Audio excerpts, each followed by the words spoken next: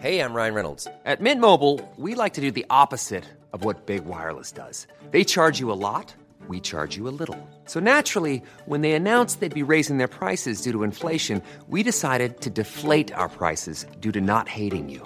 That's right. We're cutting the price of Mint Unlimited from $30 a month to just $15 a month. Give it a try at mintmobile.com/switch. $45 up front for 3 months plus taxes and fees. Promo rate for new customers for limited time. Unlimited more than 40 gigabytes per month. Slows full terms at mintmobile.com.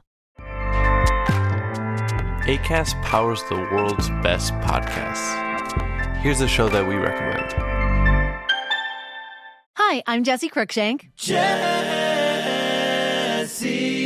Cruikshank. I host the #1 comedy podcast called Phone a Friend. Girl, let's phone a friend. Not only do I break down the biggest stories in pop culture with guests like Dan Levy and members of NSYNC, I do it with my own personal boy band singing jingles throughout. Because it's my show. It's your show, girl. New episodes of Phone a Friend. Yeah. Drop Thursdays wherever you get your podcasts. So work it, girl, yeah, work it. Okay, that's enough. Acast helps creators launch, grow, and monetize their podcasts everywhere. Acast.com.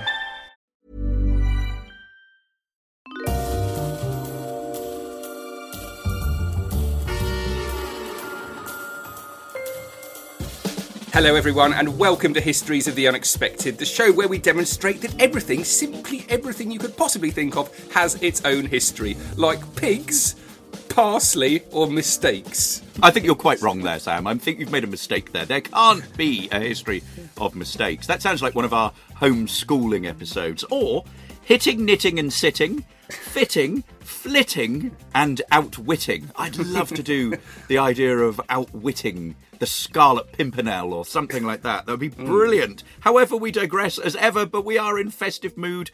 We will be following the links in our minds as we come across them, explaining how those histories link together in unexpected ways. Who knew, for example, who knew that the history of obscenity is in fact all about Christmas via rude ice sculptures, snowball fights between soldiers, name-calling in the 17th century in Bradnich, or puritanical attitudes in 19th century America, or that the history of smoke is all about statecraft and diplomacy. It's about ritualised smoking of the peace pipe, and it's all to do with smuggling and public execution. In fact, I've been going through our back catalogue, Sam, and would you believe we have done now over 200 episodes of Histories of the Unexpected, and I think in the whiz and whir of our working, I was lost for words there. So I rarely am, but it just sort of lost with the idea that we've done 200 episodes. I think we missed that milestone. I don't think we've celebrated it properly. I think we should do that now. Well, yeah, okay, let's Hurrah! do that now. Well done us. Hooray! Hurrah! Woo! Well done us. You're probably wondering who this man is talking to me. Let me just say that if history was a wild herd of reindeer frolicking on the tundra of Svalbard, this man would be the ancient wise herder, cloaked in reindeer skin, booted in reindeer boots, hair slicked with reindeer oil, a wild shaman of the great history herd itself. He is Professor Extraordinaire of Early Modern British History at Plymouth University. It's James Daybell. Hello, James. Hello, Sam. And I'm full of Christmas cheer. Actually, it's the last day of term. I have a 3-hour class to teach. I have some paperwork to do, and then I am done, which is brilliant. But the man sitting opposite me, because we are social distancing in these grim days of lockdown, well, let's just say, if he were an elf who was the maestro of Reindeer Keeper, he'd only be Patch himself, played by Dudley Moore in that brilliant movie, Santa Claus the Movie, that creative and inventive elf, that brilliant elf who could turn his hand to anything, including amazing maritime history. It is your favourite famous historical adventurer, Dr. Sam Willis. Thank you very much. Hello, everyone. We are doing Reindeer. It's one I've wanted to do for ages, and we're carrying on our Christmassy themes. I hope you're enjoying them all. This is going to be a main full episode as opposed to one of our little micro history fun things. So we're going to try and take down for you the extraordinary history of reindeer. Daybell, where would you like to begin? Oh, well, Sam, you know me. I'm an old softy, and I'm full of Christmas cheer. So I'm going to start with the history of Santa Claus reindeer. I'm afraid, though, a spoiler alert, there is also in this some myth-busting about Father Christmas's reindeer, just in case there are some children listening. The idea behind Santa Claus reindeer, as we all know, is it's a very sort of traditional, festive legend. The idea is that he travels around the world delivering presents to boys and girls who've been naughty, who've been nice, not naughty, and his sleigh is pulled through the sky by his reindeer, and we know the commonly cited names of those reindeer are Dasher and Dancer, Prancer and Vixen, Comet and Cupid, Donner and Blitzen, and of course Rudolph comes slightly later, but he's not one of the first reindeer. He's an invention in the 1930s, and I'm going to talk about that a little later on. Now, of course, these names are literary fictions, as of course you know, and one of the most well-known ones, or probably lesser-known ones, is a book that came out in 1821, which included a poem titled "Old Santa Claus with Much Delight," and this precedes "'Twas the Night Before Christmas," the Clement C. Moore poem that we've talked about in the past. It is the first publication, and also the first publication to illustrate Father Christmas's reindeer and sleigh, and it describes him arriving on Christmas Eve, and it's a lovely little manuscript that still survives. If you Google it, you can see it. There's a beautiful illustration of Father Christmas on a green sleigh with little baskets of toys and the message "rewards" on the back of the sleigh, and only one reindeer, a reindeer who has antlers. Father Christmas looks rather weird. He looks like a sort of red Cossack here. He's got a little red jacket with little brown buttons and a brown beard and brown sort of what looks like a sort of trapper's beaver hat on. He looks very dashing here. But I just want to read you a little extract from this poem, just to give you a sort of sense of it. It's thought that it might have been by Clement C. Moore, but we don't really know because it's entirely anonymous and it predates the more famous poem, which is a couple of years later.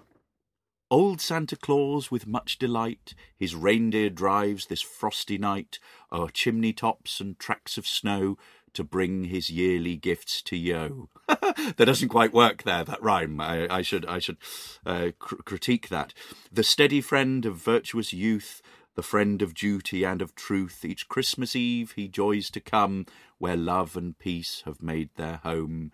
Through many houses he has seen, and various beds and stockings seen, some white as snow and neatly mended, others that seemed for pigs intended. Where'er I found good girls or boys that hated quarrels, strife and noise, I left an apple or a tart, or wooden gun or painted cart. To some I gave a pretty doll, to some a peg-top or a ball. No crackers, cannons, squibs or rockets to blow their eyes up or their pockets. No drums to stun their mother's ear, nor swords to make their sisters fear, but pretty books to store their mind with knowledge of each various kind. But where I found the children naughty, in manners rude, in temper haughty, thankless to parents, liars, swearers, boxers or cheats, or base tale bearers, I left a long black birchen rod, such as the dread command of God directs a parent's hand to use when virtue's path his sons refuse. He's a very puritanical Father Christmas here, isn't it? Not leaving any fun toys at all, and leaving a rod for a parent to beat a wayward and naughty child. So this is one of the first literary depictions that we have of Father Christmas with his reindeer, a beautiful pen illustration of it. But more famously, the names of Father Christmas's reindeer come from a very famous 1823 poem, A Visit from St. Nicholas, which is commonly called The Night Before Christmas by Clement C. Moore. And this poem, I think, is is really well known. I read it every year to my children at Christmas, and this is where we get the name from of the reindeer. And I just want to read the little relevant segment of the poem here.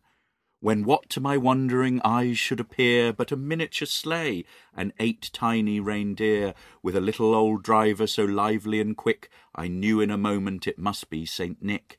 More rapid than eagles his coursers they came, and he whistled and shouted and called them by name. Now Dasher, now Dancer, now Prancer and Vixen, on Comet, on Cupid, on Dunder and Blitzen.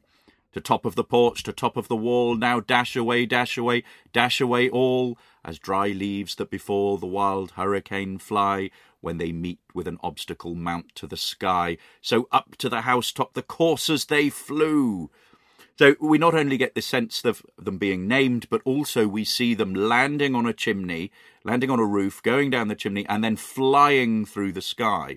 But these are not the only names that were given to the reindeer, because L. Frank Baum, he of Wizard of Oz fame, in his Life and Adventures of Santa Claus in 1902, includes a list of 10 reindeer. They're slightly different. They're slightly different. They're Flossie and Glossy, and then there are others: Racer and Pacer, Fearless and Peerless, Ready and Steady, Feckless and Speckless. Do you know what, James? Those are a list of your suggestions for histories of the unexpected. No. Episodes. They should be. We should do all of them as Christmas specials. Let's do Fearless and Peerless. Yes. However, so one of my favourite recent Christmas books that has a reindeer in it is have you ever read this? The Empty Stocking. One of the best Christmas books of the last 20 years, I'd say, by the brilliant Richard Curtis, and illustrated by a brilliant children's illustrator called Rebecca Cobb.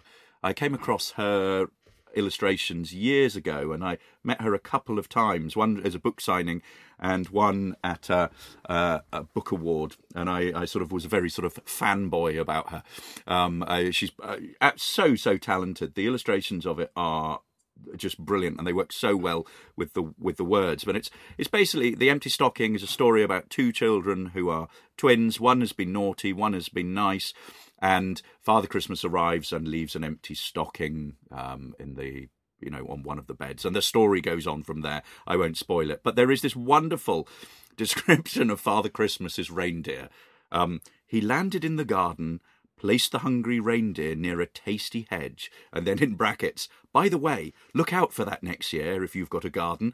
You'll normally find that a bit of it has been mightily munched on Christmas morning. So it's sort of Santa Claus's reindeer brought straight up to date. wonderful. So there we are, Sam. The history of Father Christmas's reindeer. That's right. So one way of looking at this wonderful subject. It's amazing to think about how all these wonderful creative people throughout time just sitting down and doing it, and it's a completely valid way of studying history. You can literally you could write a PhD on the way that the Christmas story, and particularly his reindeer, has passed down to us in present day. If you were interested in that, James would supervise it. I would supervise it. Other ways of looking at reindeer are I was given the Dangerous Book for Boys as a kind of ironic joke, being an adult, many years ago when it came out, and it was super famous, by Con and Hal Ilwilden. It's a great thing.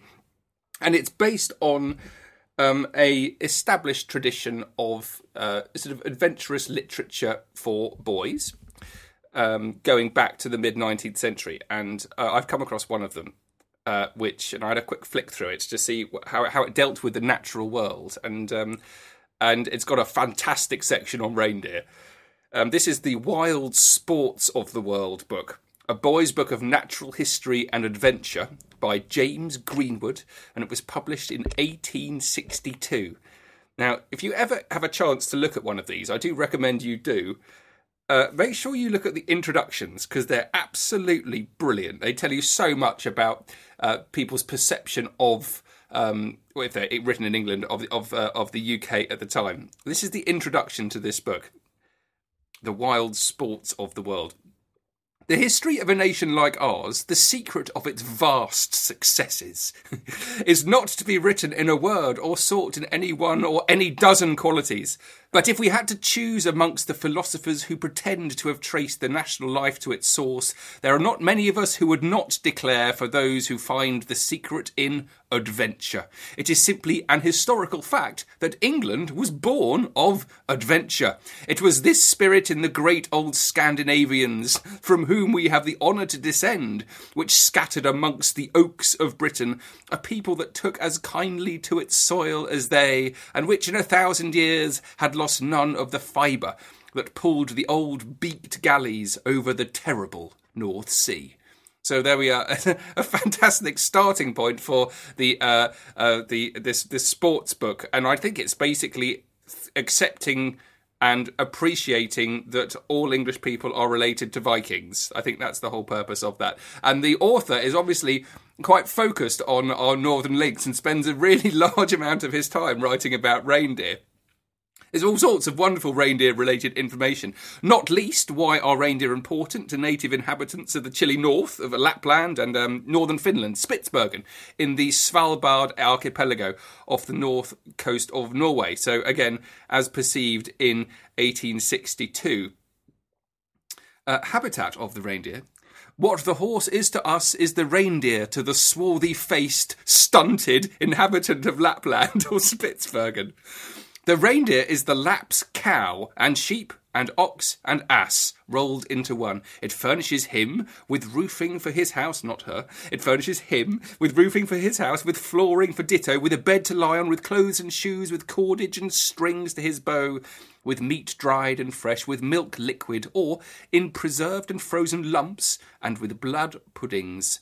By the reindeer the Laplander lives and moves, and has his being. Reindeer is with him but another term for wealth, and as exactly represents it as does gold in the ordinary commercial sense. The man Lap and the woman Lap alike adopt the skin of this precious member of the deer family as clothing material, and both wear precisely the same shaped garments. A pair of breeches is cut from the skin of a fawn, sewn with fine gut strings with a reindeer bone needle. A pair of deer hide stockings are drawn over the feet and secured above the knee by deer thong garters, while the hairy coat stripped from the back of the deer and transferred to that of the Lap is converted into a pelisse by a very simple process. The fags and hanging pieces are just trimmed off, a big hole cut in the centre for the head and two smaller ones for the arms, and the garment is complete, and together with the breeches and stockings thoroughly equips the lady or gentleman Lap. Then he continues, he carries on with this wonderful idea of reindeers being not only another term for wealth, but actually exactly represents it like gold does to the British at the time. As may be imagined, the constant demand by the Lap's family for reindeer is not met by the possession of a mere half-dozen animals. 20, 40, 50 is held to be an insignificant number. Indeed, when a man possesses the latter number, he invariably lends them and himself to a large proprietor, until by his earnings in the natural course of events the herd amounts to 100. Then he has the right to the title of a free reindeer Lap, and becomes an independent member of society. By industry and clever bartering, some Laps will amass 1,000 head of deer, some indeed nearly 2,000. But these are the bearings and Rothschilds of Lapland society, and are treated as such. So there we are. I love that idea, James, of the reindeer not just being an animal that can carry you somewhere, but as currency, and also the reindeer as a status symbol.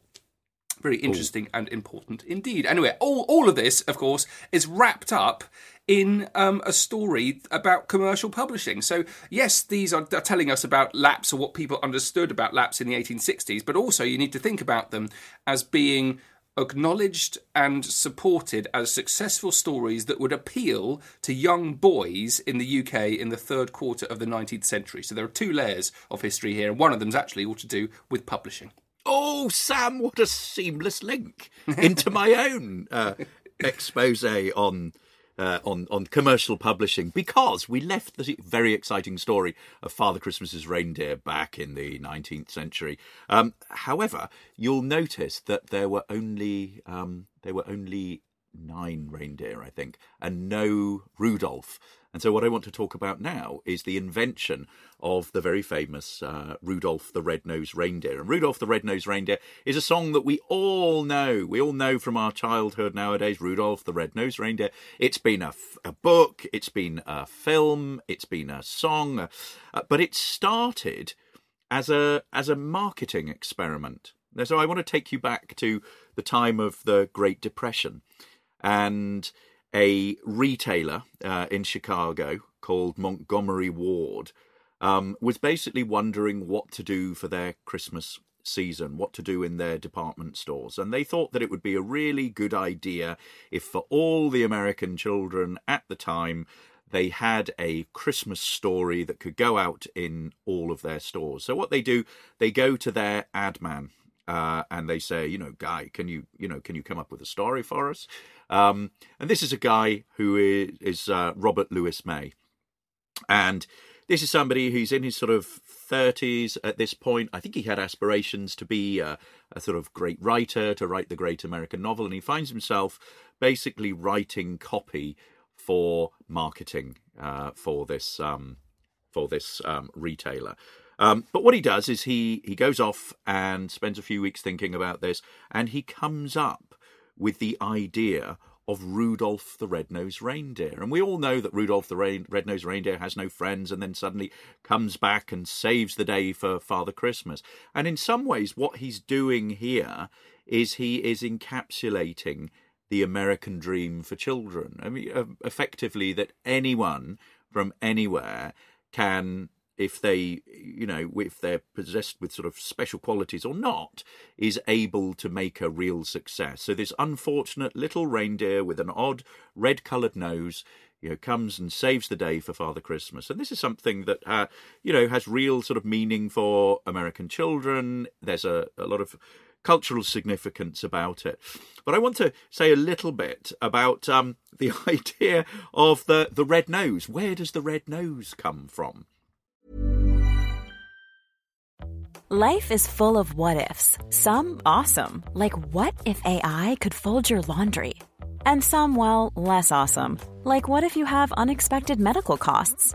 United Healthcare can help get you covered with Health Protector Guard fixed indemnity insurance plans. They supplement your primary plan to help you manage out-of-pocket costs. No deductibles, no enrollment periods, and especially no more what-ifs. Visit uh1.com to find the Health Protector Guard plan for you. Hey, I'm Ryan Reynolds. At Mint Mobile, we like to do the opposite of what Big Wireless does. They charge you a lot, we charge you a little. So naturally, when they announced they'd be raising their prices due to inflation, we decided to deflate our prices due to not hating you. That's right. We're cutting the price of Mint Unlimited from $30 a month to just $15 a month. Give it a try at mintmobile.com/switch. $45 up front for 3 months plus taxes and fees. Promo rate for new customers for limited time. Unlimited more than 40 gigabytes per month slows. Full terms at mintmobile.com. There's never been a faster or easier way to start your weight loss journey than with PlushCare. PlushCare accepts most insurance plans and gives you online access to board-certified physicians who can prescribe FDA-approved weight loss medications like Wegovy and Zepbound for those who qualify. Take charge of your health and speak with a board-certified physician about a weight loss plan that's right for you. Get started today at plushcare.com/weight loss. That's plushcare.com/weight loss. plushcare.com/weight loss. And apparently, when May was sort of wondering, about the story and how to sort of depict little Rudolph, he was apparently, looking out of his office one day in Chicago in the downtown area, and it was really foggy, and apparently it hit him like a flash of lightning. I know. And he's quoted saying, "Suddenly I had it. A nose, a bright red nose that would shine through fog like a spotlight. And there you have it. The Rudolph the Red-Nosed Reindeer." Now, apparently he took this to his boss, and his boss read the story, and he said, "Can't you come up with anything better? How disappointing." Nonetheless, May goes off.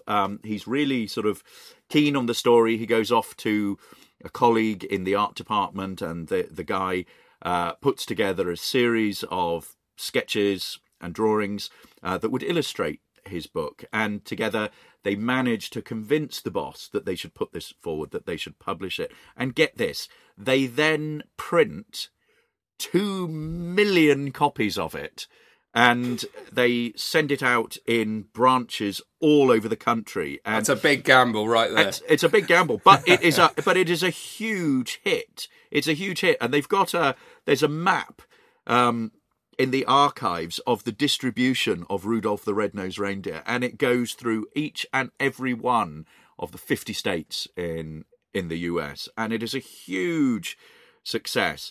The problem is, as you can imagine, May doesn't get any of the royalties out of this. He's basically been asked to write it. These millions of books are sold. The profit goes to the company, and there's also a sort of quite a sad side to this, because he's in his 30s. His wife is ill.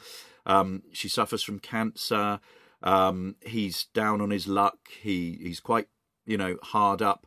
And then the CEO of the company, a guy called Sewell Avery, in the period after World War II, decides that he will give the rights of Rudolph to May. And, we don't quite know why. I mean, there's some sort of romantic associations that, the good-spirited, CEO, full of sort of Christmas cheer, bequeathed it to him. But, one doesn't necessarily buy that. However, with these rights, he takes it along to his brother-in-law, who is a songwriter. So he and his brother-in-law team up, and he persuades his brother-in-law to write the song Rudolph, the well-known song that we know today. And then the song is bought by the singing cowboy Gene Autry.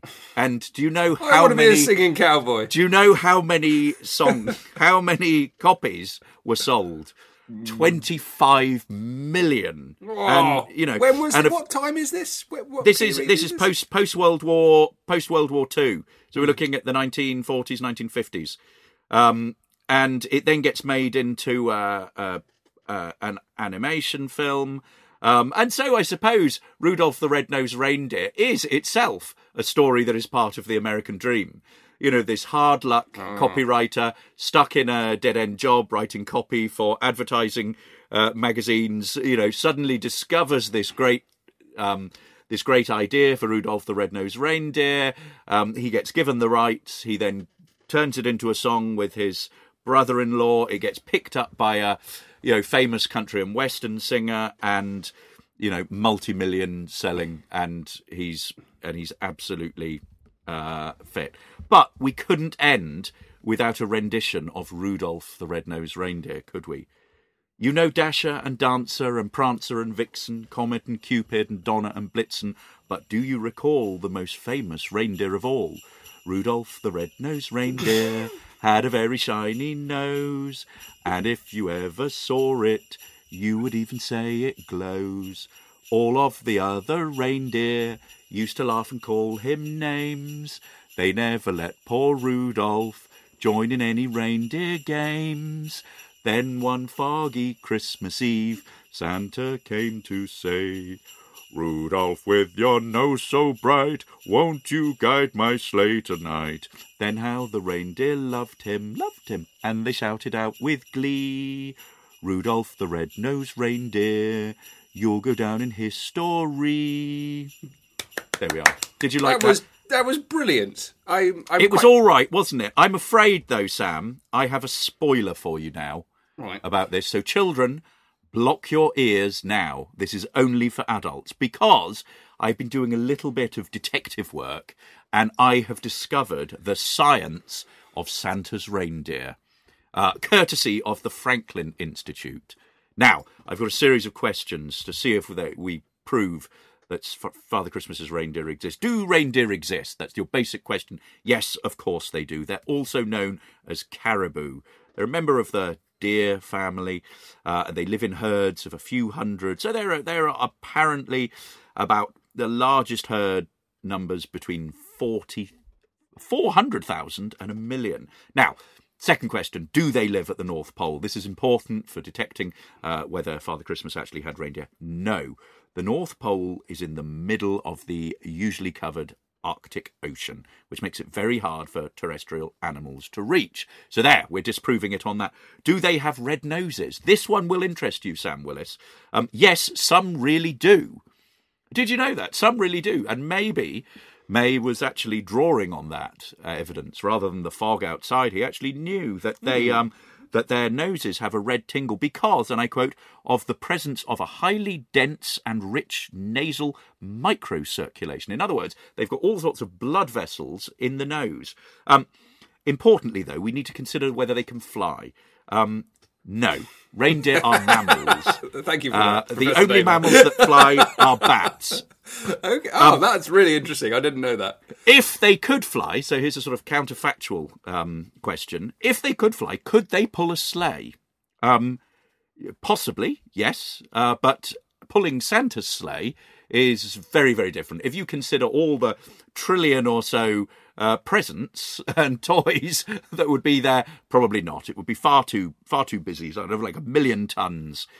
Also, what about Santa's famous reindeer crew? And here's the kicker, Sam, because we know this all-male team of 9 reindeer, Dasher, Dancer, Prancer, Vixen, Comet, Cupid, Donner, Blitzen, plus Rudolph.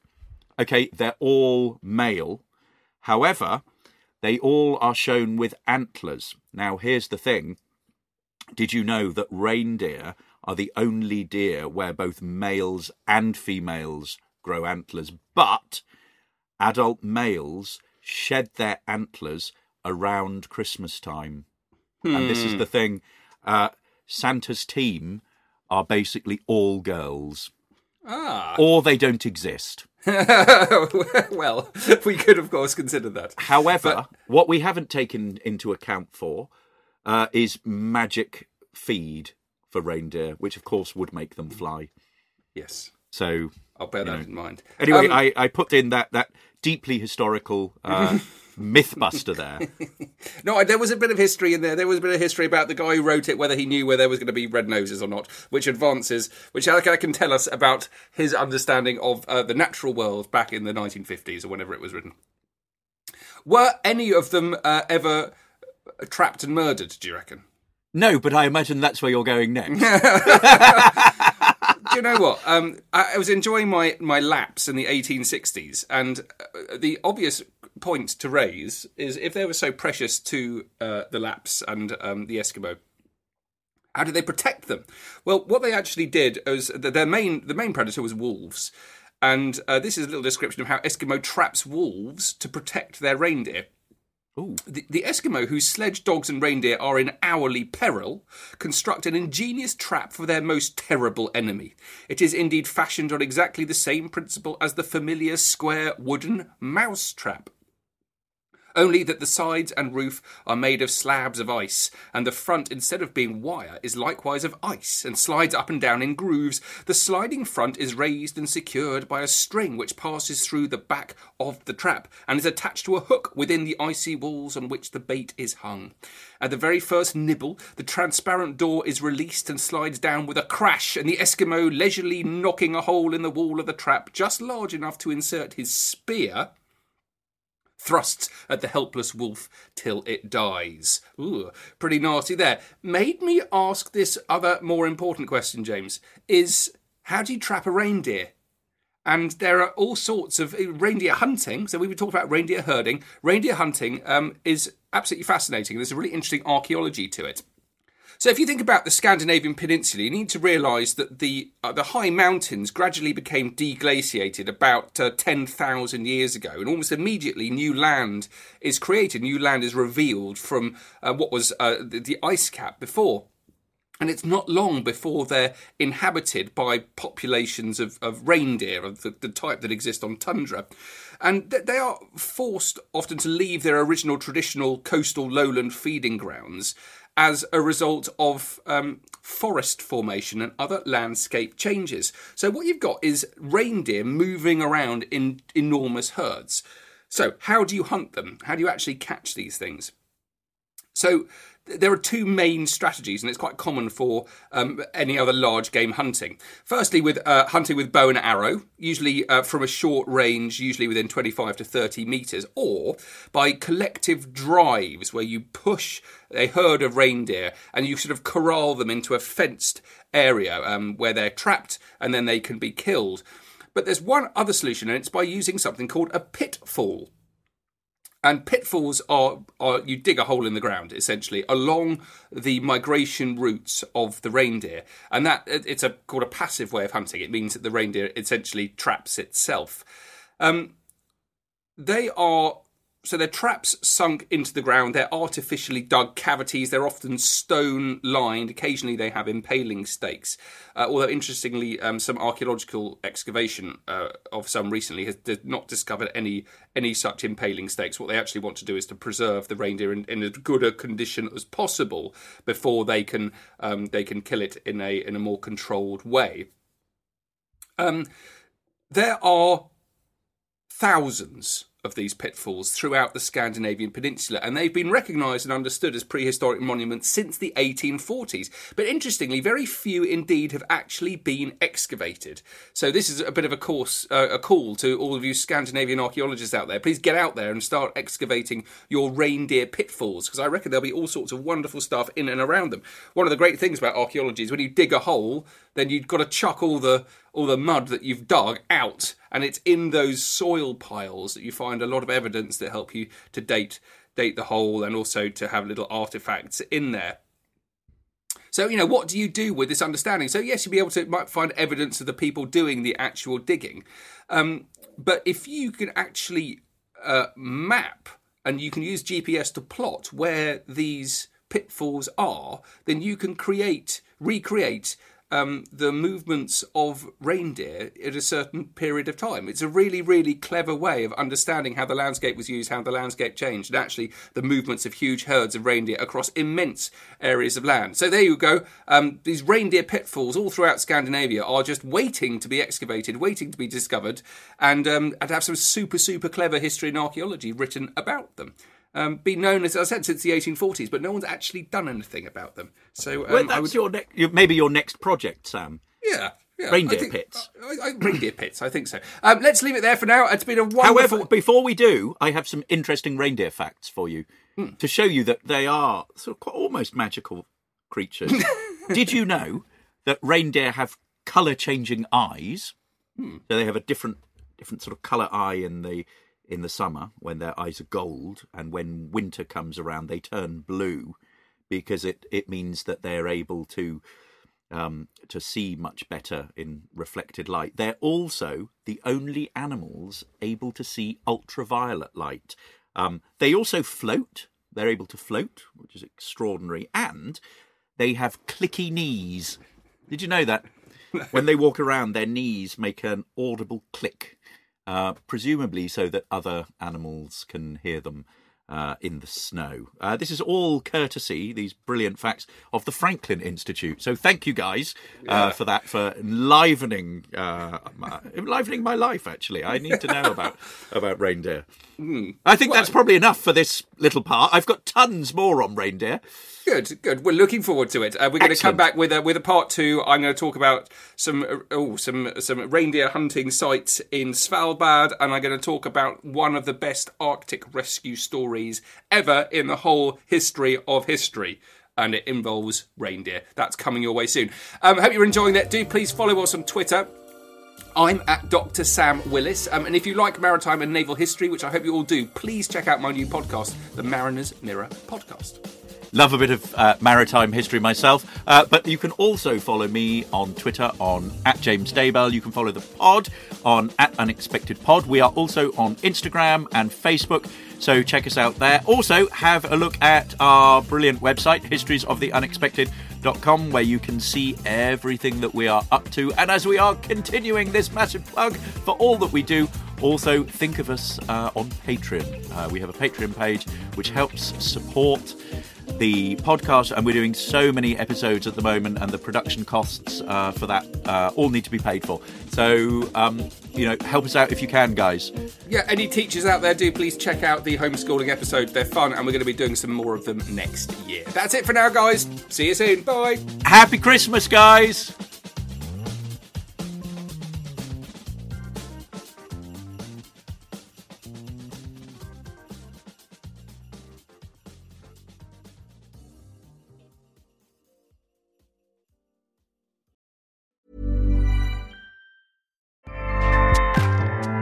Acast powers the world's best podcasts. Here's a show that we recommend.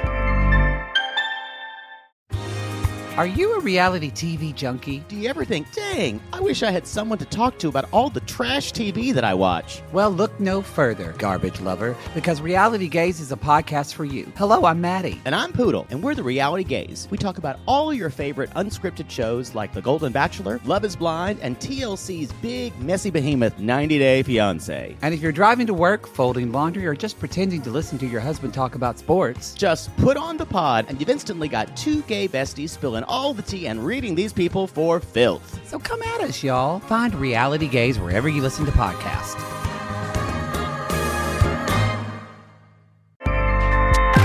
Acast helps creators launch, grow, and monetize their podcasts everywhere. Acast.com.